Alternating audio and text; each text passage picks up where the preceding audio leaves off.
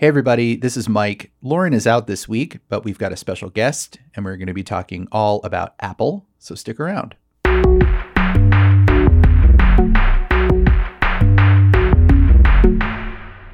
Hi everyone, welcome to Gadget Lab. I am Michael Calori. I'm a senior editor at Wired. Lauren Good is out reporting this week, but I am pleased to say that I'm joined here in the room by Wired Reviews editor Julian Chokatu. Julian, hello. Hello. It is very nice to be here face to face. Sharing the same air. Yes. Well, it's great to have you here. And here in California, it is quite warm. Yes, I came perfectly during a heat wave. I love it. So we're recording this on Wednesday, the afternoon of September 7th. Just a few hours ago, Apple announced its new iPhone lineup, just like it does every September. Apple also announced a new rugged Apple Watch called the Ultra, along with the regular Apple Watches that we were expecting. Julian, I want to get right into it because you were there in person at Apple headquarters in Cupertino, but it was 97 degrees in Cupertino today. Is that right? Yes. Well, it was going up to there. Thankfully, the Steve Jobs Theater is quite cool. It's underground. So thankfully, it was not too hot. Mm-hmm. But yeah, the event was pretty much exactly like the event back in 2019. It felt the same pre-pandemic. We had to send in a COVID test the day before and upload that, and some company certified that, but no one had to wear a mask. It was all optional. Some people did, but obviously, I would say 90% of people did not wear masks. And it was, sitting next to 100 other people in the theater and watching Tim Cook take the stage. But this is where things differed. Instead of an actual live event like what maybe a lot of people thought might be happening finally, it was all pre-recorded. So Tim Cook physically did come on stage for the first minute, and then he cued the screen, and just like WWDC, we were all in the theater watching a movie, basically. A big infomercial, a big 90-minute infomercial. Pretty much. Little weird. I know that, it was popular, but I also feel like it would have been great if I flew in here that there was, going to be an actual normal, typical Apple event. But right. I don't know if that's ever going to come back at this point. It seems like they are very happy with how pre-recording tapes go. And I guess it's way less work for their part in terms of rehearsals or anything like that. So it seems like, pre-recorded Apple events are going to be the future. And it is kind of creepy to watch those pre-recorded videos because all of the narration is voiceover, and they're zooming in on people standing in the middle of the mountains or people on busy subway trains, and their voice sounds absolutely perfect. And the lip syncing is eerily perfect. Everything about it is so clean. It really makes me miss the sort of unexpected factor that comes with a live event. Yeah, there's no awkward gaffes. There's no, weird mistakes or anything like that. It's so clean, so perfect, very automated. I guess that is what Apple has kind of been known for, and I guess that's kind of good for them. But it's definitely not as fun as physically seeing people show up on stage and seeing what they have to say. We should talk about the iPhones first, because we were all expecting the Apple Watch Ultra to really steal the show today. But the iPhone 14 Pro had some great features that were also pretty impressive. Yes. So the biggest crazy feature on the iPhone 14 Pro is that the notch, the infamous iPhone notch, which started with the iPhone 10, is finally gone. Now, like most Android phones, I will have to say, there is a hole punch cutout or a little pill-shaped thing that sits at the top center of the display. And that's where the Face ID camera is housed. Basically, it's a lot slimmer, takes up so much less space on the iPhone compared to a notch. But Apple is doing some unique things with it. It's called the Dynamic Island. Is that what it was called? Yes. But it's confusing for me because I have a coffee shop next to my apartment back in Brooklyn called Trash Island, and that's all I think about when I hear Dynamic Island. So I think about Fantasy Island. Sure, yeah. It's just a strange name, but I guess they're not wrong. It is an island in a sea of a display. There is a camera there. But what they're doing is they are optimizing the area around the camera to make it more useful when you're doing sort of passive things. things. So for example, if you start playing some music, now you'll see like a now playing kind of album art with some, the squiggly line for the music that's going through show up right on that little pill. And let's say if you started a timer at the same time, now you'll see a little second circle showing up next to the pill that shows the timer. So that way, in any app that you're in, you can quickly see that information. So also same thing for if you get a phone call and you go away from the phone call screen, you can basically see, press and hold that little dynamic island area, and it'll sort of expand to show you more call controls and things like that. Honestly, I think it's a smart idea. It looks amazing and it feels very fluid, way better than a notch that kind of used to just take up a lot of space for not much of a reason other than, Face ID, but it was kind of dead space. But now they've kind of taken that around and made it very useful. So I really liked that. And also with the iPhone 14 Pro, similarly with the display, it's now a always on display, which I will say Android phones have had for a long time. Yeah. But it's nice to not have to, I guess, tap your phone and see the notifications or the time. You can always see it. And of course, if you don't want that, then you can turn it off or not have it turned on. So earlier today, when we were watching the presentation in the office and reporting on it, somebody in the office asked me, like, what does always on display mean? And I pulled out my Pixel to show them. Yes. Yeah. It has been a long time. And it's one of those things that you're just like, that's a weird headline feature for 2022. But cool.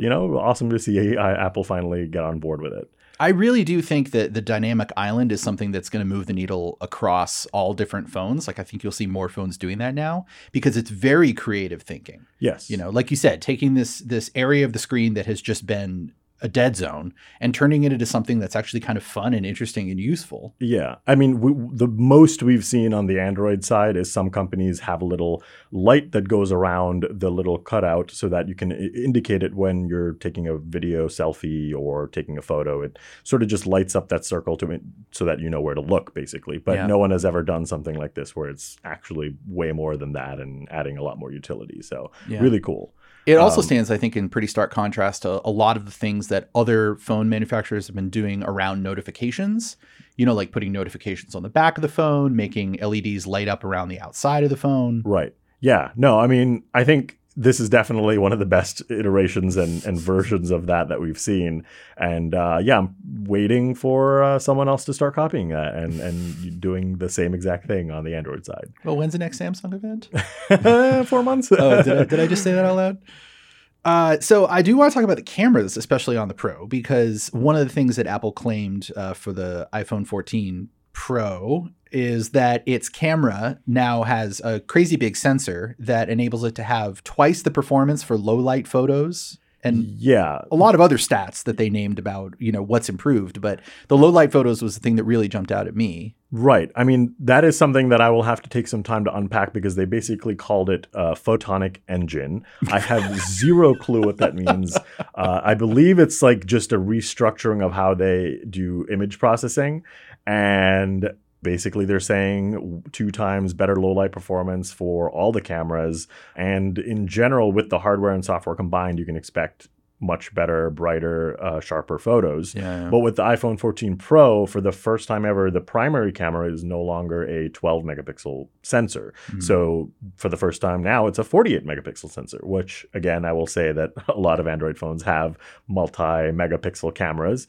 Having more megapixels doesn't always mean that you're going to get a better photo, but it's Apple, and I would assume that they've leveraged the bigger sensor, the more megapixels to deliver nicer, sharper images. They are doing what all the other Android phone makers are doing, which is a feature called pixel binning. And basically what that means is they're merging the pixels so that they can absorb more light, and then you'll still end up with a 12 megapixel image. So your file sizes might be a little bigger, but they should be quite similar to what you've already experienced. But they did say that if you go into Pro RAW mode and shoot in that mode for more control over your images, you can actually shoot in the complete 48 megapixel mode and get like the super high fidelity images that you probably want. So there's options, but basically it was just one of those things where you really have to just sit and use it and see what it's like to see how much better it is than the predecessors. Right. And we should note that the phones are coming out later this month. Yes. So I believe you can pre-order them all starting on Friday.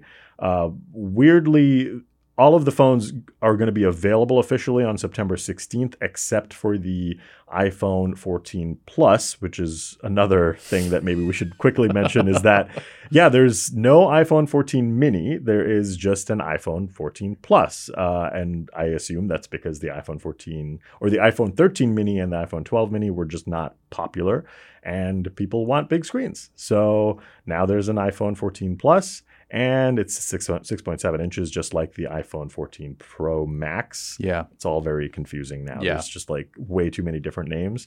But that one is going to be available on October 7th. So it's coming a little later. I assume there's some supply chain constraints or something. But I mean, I will say, though, that the iPhone 14 versus the iPhone 14 Pro, you know, there's almost very little that's new in the iPhone 14. So if you were looking to upgrade from an iPhone 13, absolutely do not do that. I think it's using the same chip as last year, except, you know, with an extra graphics core or something. So it's a little more powerful, but pretty much the same phone as last year's iPhone 13, I'd say, with some improvements to the camera. Yeah. All right, let's take a break. And when we come back, we're going to unpack the rest of Apple's announcements.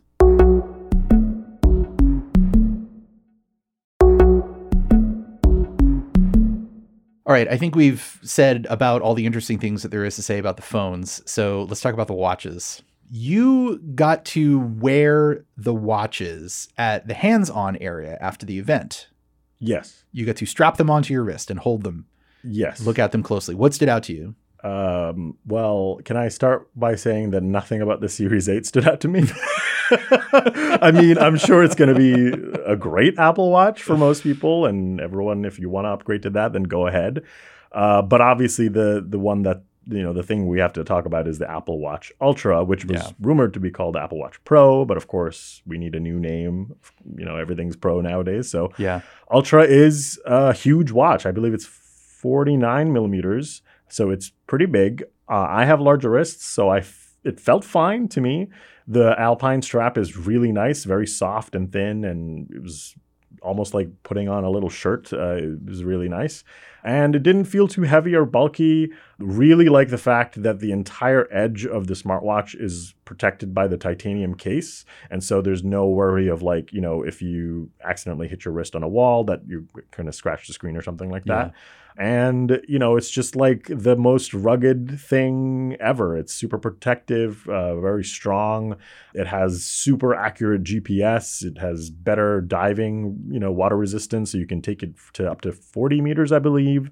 All of these features that are clearly meant for the most active people on the planet, which, you know, unfortunately, my fear is that, you know, everyone's going to want the Apple Watch Ultra because it's just cool and different. Probably. You absolutely should not get it, though, because it's $799 and it's expensive. Obviously, the killer feature here on this is the fact that they're claiming 36-hour battery life, and Apple, you know, the Apple Watch generally has had poor battery life. So I think a lot of people will flock to this just to be able to have better battery life, although they did introduce a new low power mode, which will increase the standard Apple Watch Series 8's battery to 36 hours while disabling certain key features like auto workout detection. But the Apple Watch Ultra standard battery life is 36 hours, according to them. So I think a lot of people just will upgrade to that for the mere fact that they can have an Apple Watch that they don't have to charge every day. Yeah. We should note that when the next version of watchOS comes out, that low power mode that extends the battery life will also go back to older watches, I think up to Series 4 and later, Series 5 and later. Right. Yeah. So you don't have to upgrade if you want that extra feature. Yeah. Honestly, it is kind of weird that they haven't had some type of a low power mode until now. But, you know. Yeah. Well, I mean, you know, the battery life is still a pretty big deal, I think, because like 36 hours is good for like an all-day hike or maybe an overnight camping trip, like a one overnight camping trip. And even if you put the Ultra into low power mode to get the 60 hours, that's still like less than 3 days. Right. And, you know, obviously, you know, Adrian So, our colleague, constantly talks about how Garmin's can last for weeks, if not more. So, yeah, they still aren't really capturing a particular type of audience that just wants a watch that can last for a long, long time. Mm-hmm. But this is a step forward. You know, it does suck that you have to spend this much and also have to get such a huge thing to be able to last that long. But Hopefully that means that next year we'll see some type of improvement that comes down to the standard Apple Watch, that maybe the battery life for that one will be 2 days. Yeah, you have to switch wrists every other day if you buy an Apple Watch Ultra so that your one arm doesn't end up bigger than the other. I mean, it is a step forward. It's also a step in a new category because the price of it, $799, that puts it into what the smartwatch world calls the premium smartwatch category. Right. And Apple dominates the sub $500 smartwatch category. They own something like 36% of the market share there. But when you get into premium, the main brand is Garmin, because Garmin sells a lot of watches between $500 and $1,000. Right. So Apple Watch Ultra is going to start competing for that space and may very well dominate that space and relegate Garmin to second place there. But I think it's important to note that, like, you know, they're going after this category of watches that have all of these crazy capabilities. But those watches that Apple's competing against, they're not Apple Watches. They don't have the nice UX. They don't run apps. Right. And I think that's where they're going to maybe win out at the end. You know, better connectivity with the iPhone, more seamlessness, better user interface. All of that stuff, I think, is definitely going to contribute to a lot of people maybe not caring about that their Garmin can last for a whole another week than the Apple Watch Ultra, but it just looks nicer, it looks better, and they'll just go for that. Love the bright orange. Yeah, it really does look nice. I love like the sort of flat sides to it. The overall design in general looks really attractive, but it's just, you know, it's the same price as an iPhone 14. Yeah, and, exactly the same price as an iPhone. It's just kind of nuts. I mean, you know, you know how it is. Yeah. If you want it, you're going to buy it. I know. No matter who you are. Yes. I mean, I am happy that I will have no urge to buy it because I am nothing like Adrian, our colleague. Right. I'm not going on 3-day hikes or anything like that. Or 5-day hikes. Or 5-day hikes. Or dives in the ocean. Or you don't own a boat. No. I just scooter around New York. And that's the most I do. So, but I'm sure I will see tons of people in New York with an Apple Watch Ultra. Absolutely. So. And here in the land of all birds, we will see a lot of them. Yes. I know that for sure. I'll see a lot of them on my daily runs. That's for sure. But no, the orange is such a great move because it, you know, not only is it nice to have something that's brightly colored in the outdoors, you know, just because when you're covered in snow or when you're underwater, it really pops. Yeah. But also it's just so badass. Yeah. Also the feature that you can switch the display to go into that red color so that it's easier visibility. All you have to do is, it only works with the Wayfinder watch face at the moment. So you have to use that, but you just scroll the crown down and it just switches to that mode and everything looks, well, it's supposed to make it look easier to read in certain conditions. And it doesn't blow your night vision. Yes. So like if your eyes have adjusted to the dark, looking at a red light is fine. Right. It won't make you have to readjust. Yes. It just looks very slick and it was very nice. Yeah, I mean, it's just it's a really nice watch, and I just wish Apple had brought some of that stuff over into the Series 8 to make that watch feel a little more distinct. The Series 8 does have a cool new back case that matches the color of the front. Is that right? I have no idea. That's how little I basically, I just, you know, threw that out of my mind. Apple Watch Ultra, I focused on that. I will say, you know, the Series 8 does have new features, like car crash detection was another big thing. That was another big theme throughout the event. Car crash detection. They scared the shit out of everybody. Yeah, exactly. Also, I will say that, you know, the whole theme of the event was supposed to be far out. The invites had these celestial, you know, galaxies and stars all over. I was hoping for some type of like stargazing type feature or astrophotography mode. Yeah. No, it's just you're stuck in the middle of nowhere, and that's what all of Apple's new gadgets will help you with, which great, but I don't think it fit the theme of far out, at least what I was thinking of. I thought it was, after watching the presentation, I thought it was like you can go far out. Like you can go on these extreme adventures now. Yeah, right. But, you know, the whole star thing just threw me off. I don't like it. We'll have to have a word with Apple marketing about all of this. All right. Well, we don't have a lot of time left, but should we talk about AirPods Pro? Is there anything interesting to say about those? Yes and no, mostly no. It is a new chip and it sounds better in terms of active noise cancellation. That was definitely improved. It's hard to say exactly how much without like having put them side by side, but you know, it did a pretty good job of silencing a lot of people around me when I was there. But honestly, there's like 6 hours of listening time is the battery life claim that they're saying. That should have been way higher in my opinion, because most earbuds these days can get up to 9, sometimes even more. So for Apple to just bump it up slightly is kind of a weird move after several years of not having an AirPods Pro. So overall, I thought that was kind of like a weaker update. But I mean, it's still the AirPods Pro. They're like still pretty good. They're very easy to pair with, and you know, they're pretty feature rich and nice if you have other Apple products. So I'm sure it'll sell just as well. Solid. Yeah. You can charge it on an Apple Watch puck now too. Yes. Have you been able to do that, or is that? I believe that's new. Yeah. There's also a speaker in the case now, so that if you ever lose the case, you know, it beeps very loudly. You know, I think getting lost is just the whole theme of this event. Losing your case somewhere, losing yourself somewhere. Yeah, you know, if you're not careful, you may end up drifting all the way to Dynamic Island. Oh yes, God, yeah, that's good. There will be two people standing on the beach in white suits welcoming you to Dynamic Island. I just can't get over it. All right, well, let's take another break, and when we come back, we'll do our recommendations.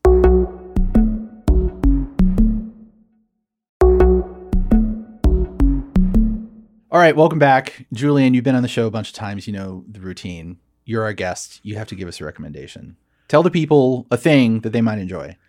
Okay, well, I think a portable display is something that might be worthwhile, especially if you're someone who is hybrid working, like if you are sometimes going into the office and sometimes working from home, which I think a lot of people are in that weird state right now, since a lot of companies are potentially mandating returning to the office, and some of them are just not. So portable displays is basically just exactly what it sounds like. It's like a monitor, but without the stand. You do get a little case sometimes to keep it propped up, or you can get your own little kickstand.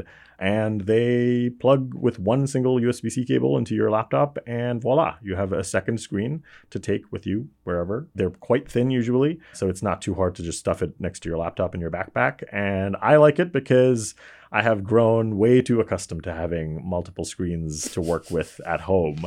And so you do have a strong screen game. I do. Home. I have an ultra wide and like a vertical monitor to my left, and that just gives me all the screen space I need for everything at once.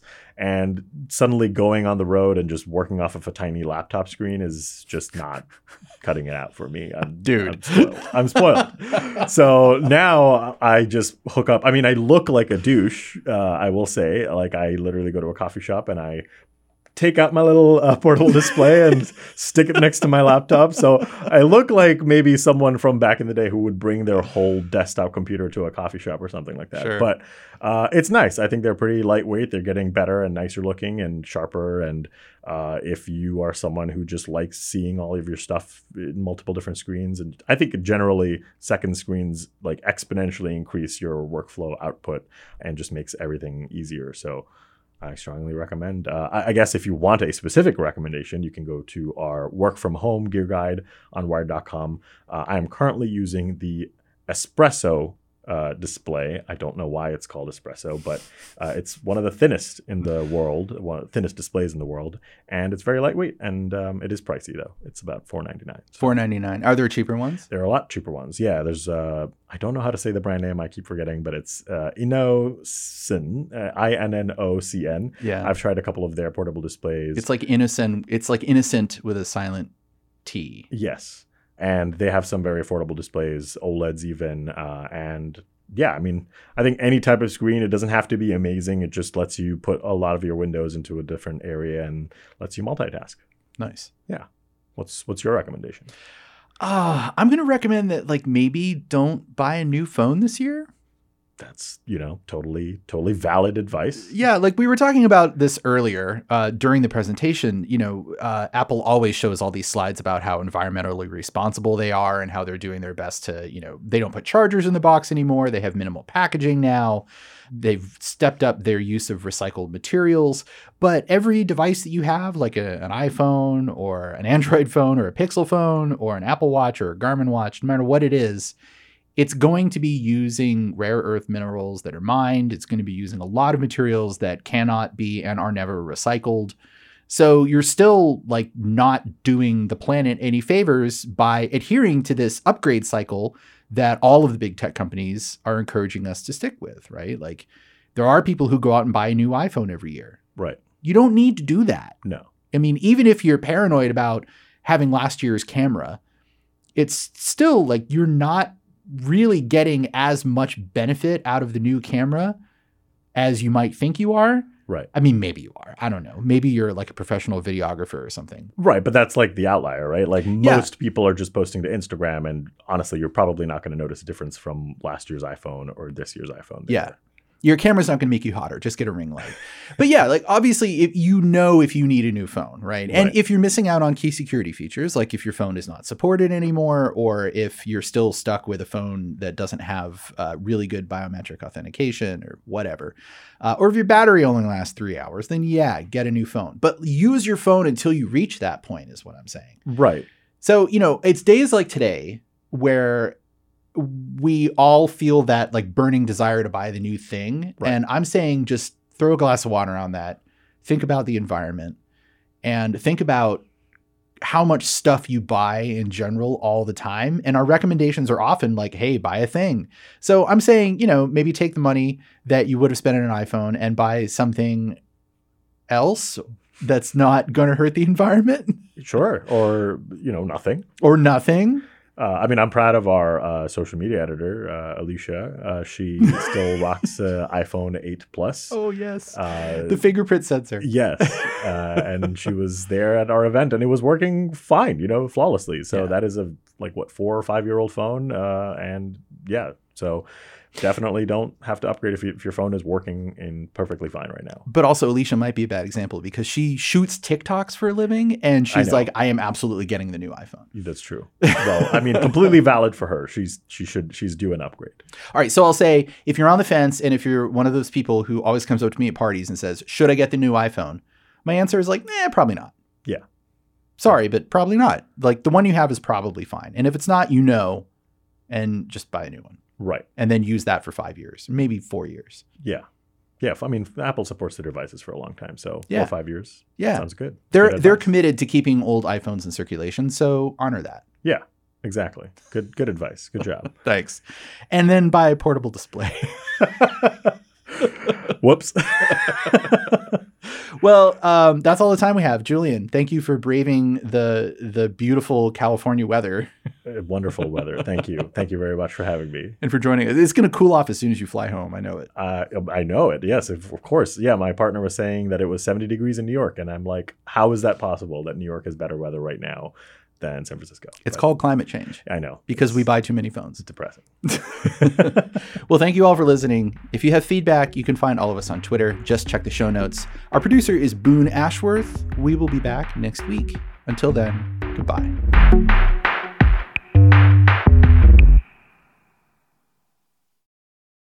Hi, everyone. Michael from Gadget Lab here. I want to tell you about our friends over at the Big Take podcast from Bloomberg News.